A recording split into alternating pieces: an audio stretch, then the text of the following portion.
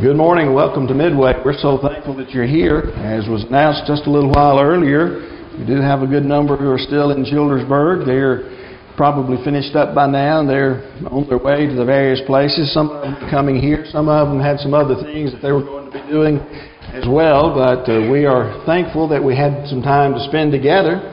All together, we had at least 40 who were there at some time or another. Not everybody got to stay at the same time, but we had 40 or 41. I have to look back at the sheet, but we're thankful for everyone who was able to be at the family retreat. Hope that you'll spend some time with us there next year. I'll talk a little bit more about some of the things that we did tonight. But this morning as we begin our lesson, I want you to think about a question. We've been doing that all year. But I also want us, when we're thinking about this question, to go back and to get a little bit of the detail behind it before we ever get into that particular question. As we begin our lesson this morning, I want you to think about the first time that Jesus said something to His disciples about Him being crucified, about Him being put to death and being raised on the third day.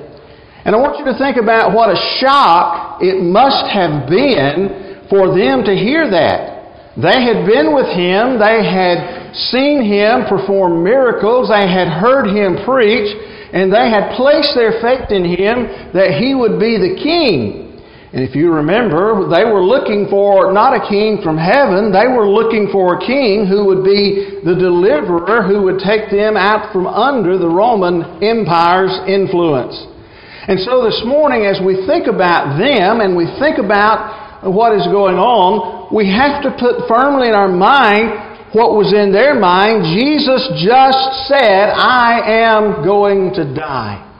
The Bible says in Mark chapter 8 verse 31, and He began to teach them that the Son of Man must suffer many things and be rejected by the elders and chief priests and scribes and be killed, and after 3 days be raised again. That word began is a very interesting word, not from the standpoint of study, but interesting where it is. This seems to be the first time that Jesus is telling them that. In the book of Matthew, chapter 16, at verse 21, in Matthew's account, the Bible says, from that time, Jesus began to show His disciples, and He must go to Jerusalem, suffer many things, and so forth. And so it's at that point, the point that Mark is talking about, same point that Jesus is talking about, that Jesus tells His disciples, I am going to die. Now let me ask you the question this morning. If you had been with Him and you had heard Him and seen the things that He was able to do, what would your reaction have been to hearing those words? I'm going to die. What would your reaction have been to hearing that? I dare say that there will probably be some here this morning who are pretty much just like Peter. Now, sometimes Peter is the one that we want to imitate. He's the one that we want to, sort of be like. But sometimes Peter gets ahead of himself. Because Peter always seems to be swift to speak and slow to hear. Now, the book of James tells us to be swift to hear and slow to speak, but Peter sort of gets that backwards. He's the one who's always speaking up. And so if you continue reading there in the book of Mark chapter 8, and you look at verse number 32, and I hope you have your Bible this morning, the Bible says, and he said this plainly, that he's going to be put to death. And Peter took him aside and began to rebuke him. He took him aside and said, hey, you've lost your mind. You don't need to be talking like that. Something's wrong with you. Don't you know how much power you have? Don't you know that you can stop this? Don't you know that you don't have to suffer? And Peter may even have said something like this. The Lord didn't see fit to tell us everything he said. Just says that he rebuked him. But we know later on, Peter says, hey, Lord, I'm going to stand with you till I die. They're going to have to get through me first. He may have said some things like that. Whatever it was he said, the Bible says that Peter began to rebuke him. And if you continue reading into the next verse number 33, the Bible says, and turning and seeing the disciples, His disciples, He rebuked Peter. He rebuked Peter and said, "Get behind me, Satan, for you're not setting your mind on the things of God, but on the things of man." You know, those are some pretty tough words. Get behind. Jesus calls Peter Satan here in this place. "Get behind me, Satan." You know, I can't imagine that Jesus is joking. I just can't see Him in this serious a matter joking about what Peter has said and just, flippantly calling him a name. Jesus says, "Get behind me, Satan." Now, why? Why would Jesus rebuke Peter in this way? And why was it so strong? Well, I would suggest to you this morning that Jesus is perhaps refighting the temptations He first fought in the wilderness. You say, "Preacher, I just don't know about that." I want you to think about something this morning. In the book of Hebrews, chapter number 4, near the end of the chapter, the Bible speaks about our high priest, who is Jesus. And the comfort that we should have in having Him, because He knows our weaknesses. He knows what it is to live a human life. But that passage also says that He was in all points tempted as we are, yet without sin. I suggest to you this morning that when Satan took Jesus into the wilderness, back in the book of Matthew chapter number 4, he wasn't doing that just to have exercise. The Bible talks about how that Jesus was tempted.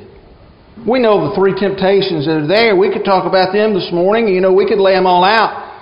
Point I want to make this morning, Jesus was tempted by Satan. And now He is telling Peter, He says, "Get behind." Was Peter reminding him in a certain way of what Satan had done previously? Was Jesus fighting back the temptation to go back to heaven, just give up on mankind and forget about us, rather than going through what He Himself would suffer? He said, "Get behind me, Satan." You see, Jesus heard in Peter that voice of Satan, I believe. And not only that, but what we need to understand, the tempter's voice is never louder than when it comes from one of our friends. Someone who is near to us. They can persuade us to do more things than we ever can imagine. They can take us in the right direction, and that's a good thing, or they can take us in the wrong direction. And so when whatever he says to Jesus and tells him, "Hey, this is not going to happen," it probably had an effect on Jesus. And so Jesus makes this statement. I'm really glad that as we look at this passage, we begin to see inside the mind of Jesus.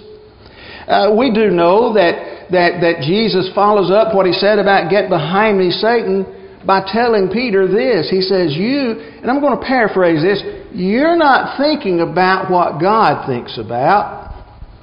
You're thinking about only what you want. You're thinking about you. You're thinking about things the way a man thinks about things." Now, as we continue on tonight, we know that, or this morning rather, we know that Jesus knew His mission was to die on the cross. That's what His mission was. That's why He came to earth. He knew what His mission was before He ever left. And so as we look at Mark chapter 8, verses 34 and 35, knowing His mission, and knowing that He Himself could be tempted to abort that mission, that He could be tempted to turn aside from that, Jesus makes another statement. In verses 34 and 35, the Bible says, "And calling the crowd to Him with His disciples, He said to them, 'If anyone would come after me, let him deny himself and take up his cross and follow me.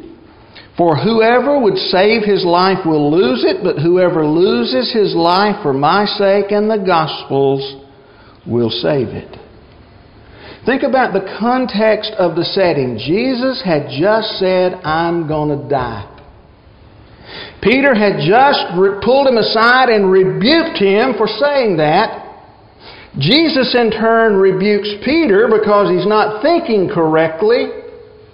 And now, to minimize the damage and to teach us, even 2,000 years later, He calls that crowd together and said, you're going to have to be just like me. You're going to have to deny yourself. Do you think Jesus wanted to die? Do you think He wanted to be crucified? Do you think He wanted to suffer for 6 hours on that Friday? In a way that's almost humanly unimaginable? And before that time that He was nailed to the cross, He was beaten half to death. Do you think He was looking forward to that? And the thing about it was, He could have stopped it. Remember, He tells us, even at the cross, I could call down more than 12 legions of angels. It put a stop to this. He could have stopped it, but what did Jesus do? He denied Himself. What was Peter trying to get him not to do? Peter was trying to get him not to give in and be crucified. Peter didn't understand all of it. I understand that. But Jesus had to deny Himself. And then He added to that, take up your cross and do exactly like me. That's the context of what we're reading here. And you know what? As we look at that, Jesus simply is challenging those who follow Him to make some choices. To make some choices about their life. And Jesus continues challenging not only those folks, but He challenges us today because it's recorded for us. And we know that it applies to us. One must choose to deny himself. Will we? One must choose to take up his cross. Will we?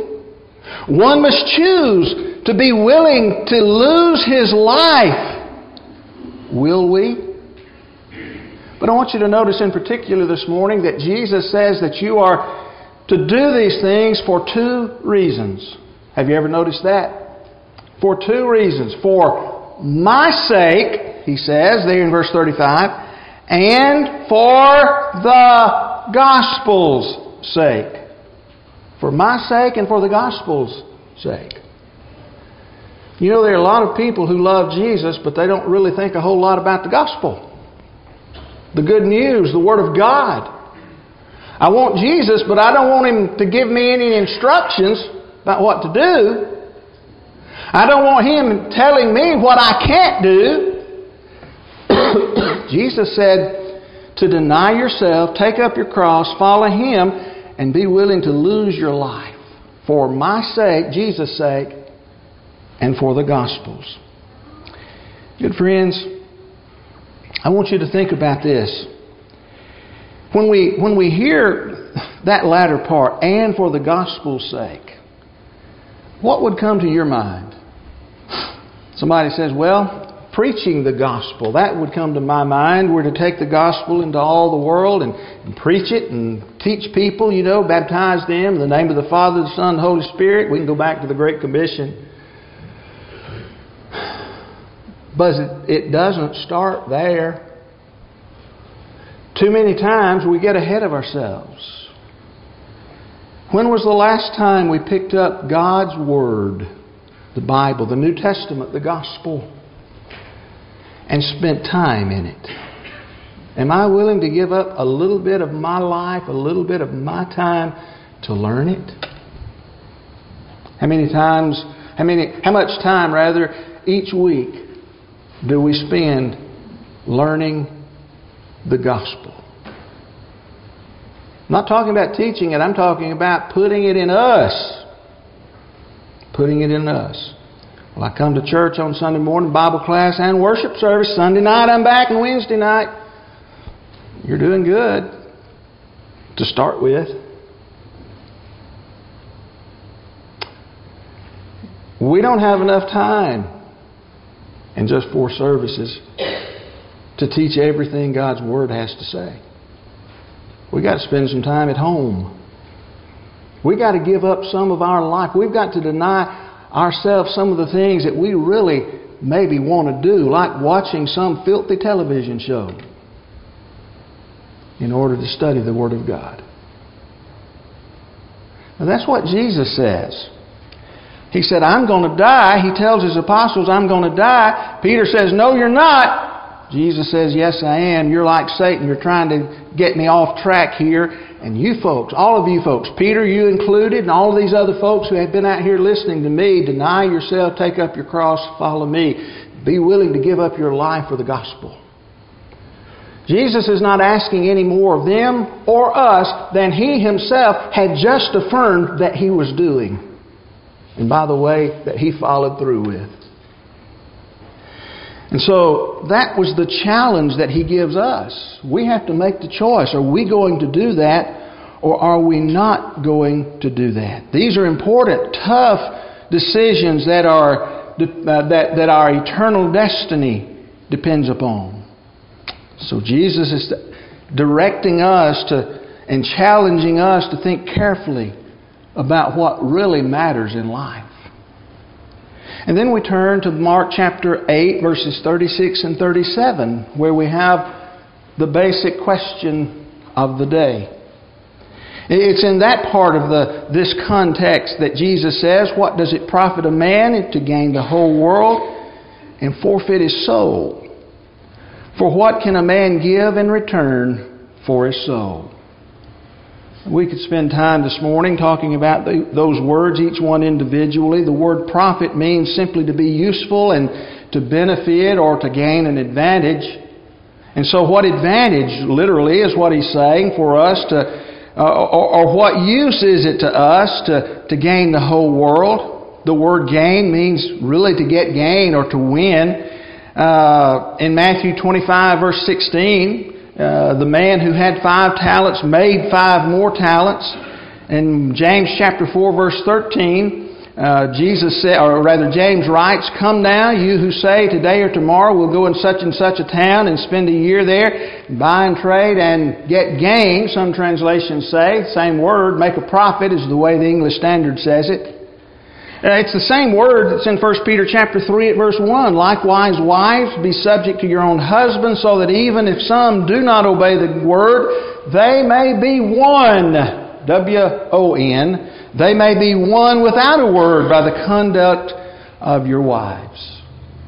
And so, to gain your husband, to win your husband, to win the whole world. What does it profit a man if he won the whole world?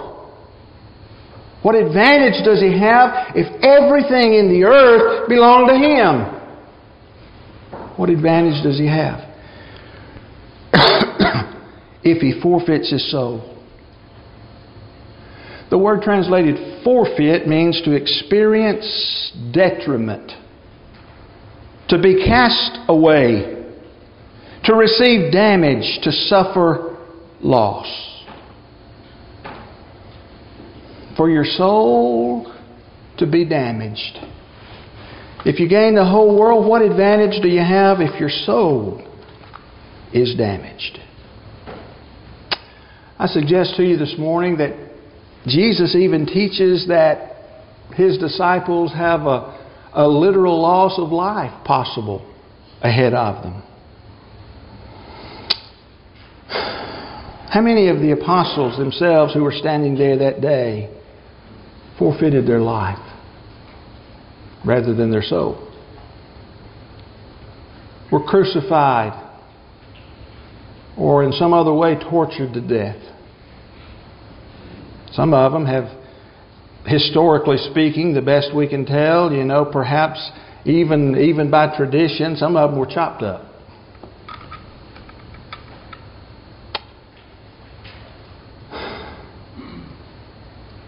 Only John, we know of, lived to be an old man.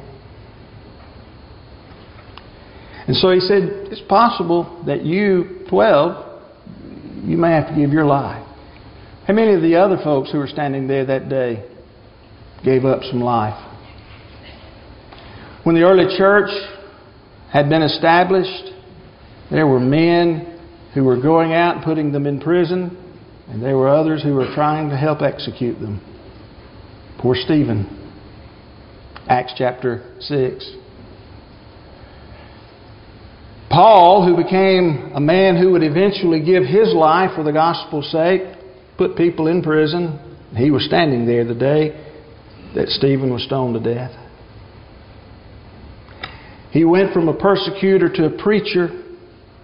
But Jesus said, you know, it's possible that you may literally lose your life.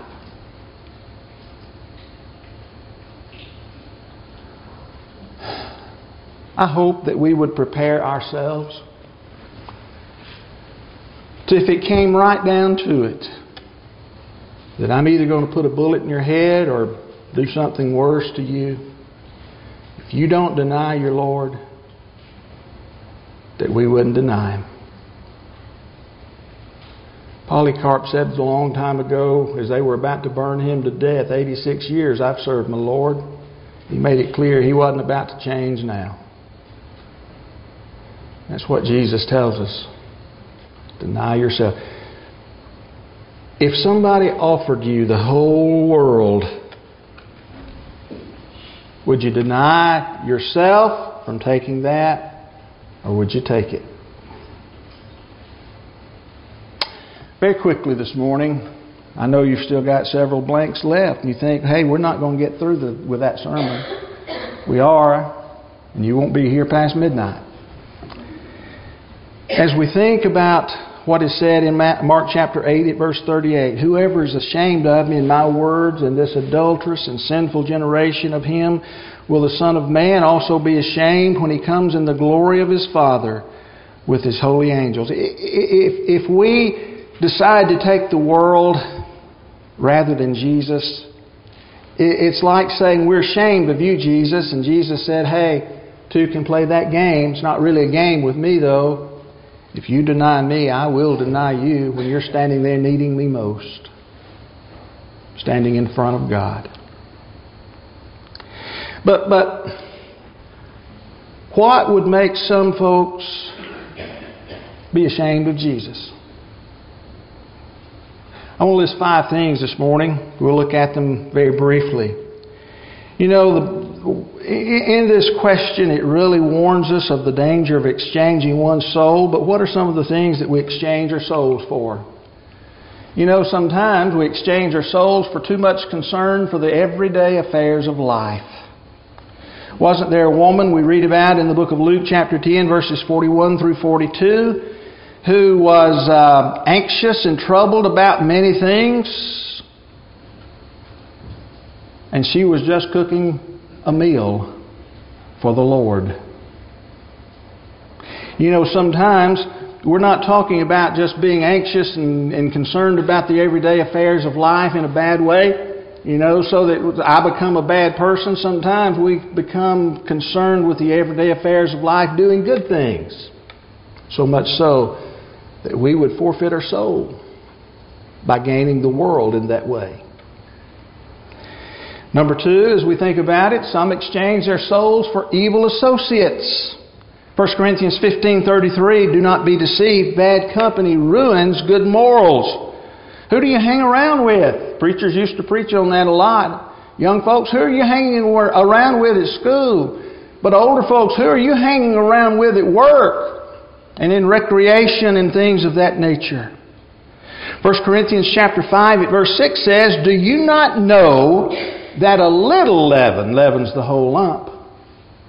You don't have to have a whole bunch of your ungodly friend rub off on you to make you do bad things. It only takes a little bit of influence to get you started in that direction. We need to be careful. Number 3, some exchange their souls for false doctrines that are taught. We read Matthew 15:9, in vain do they worship me, teaching as doctrines the commandments of men. Oh, how our world needs to take that seriously. Because at the whim of individuals, Many religious bodies change the entire direction, change the entire teachings, change the entire belief system based on what man thinks or wants. Sometimes folks will exchange their soul for a life of sin. We understand that. John 3 verse 19, and this is the judgment. The light has come into the world. The people love the darkness rather than the light because their works were evil. Hebrews chapter 11 verse 25 tells us that Moses chose rather to be mistreated with the people of God than to enjoy the fleeting pleasures of sin for a season. I just wonder if you could speak with Moses today. If he would tell you he thought he made the right choice. What do you think? Pretty sure he'd tell you. Because you know what? He had respect for the ultimate reward. I don't need a palace here. I need a mansion there. I need to be with my Father. But then sometimes some exchange their souls for a life of ease. I want you to know something this morning. It takes effort to serve God. It takes effort to serve God. Listen to what Paul wrote, 1 Timothy chapter 4, verse 10. For to this end we toil. T-O-I-L. That word means grow tired. Be weary. Paul says, for to this end we toil and strive.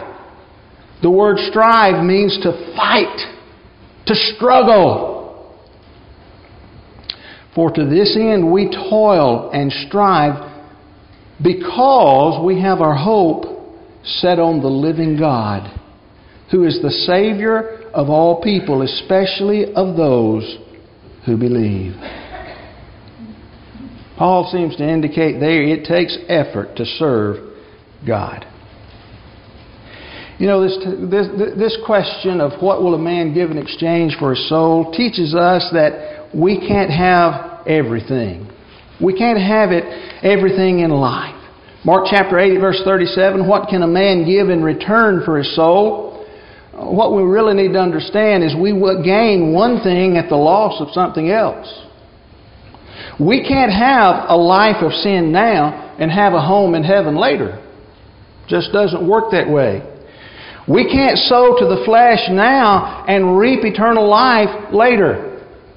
In Galatians 6 verses 7 and 8, do not be deceived. God is not mocked. Whatever one sows, that will he also reap. For the one who sows to his own flesh, from the flesh shall reap corruption. But the one who sows to the Spirit will from the Spirit reap life eternal. You're going to grow and reap, harvest, get your baskets full of whatever it is you sow. And so you can have sin now at the sacrifice of heaven later. Or you can sacrifice sin now for heaven later.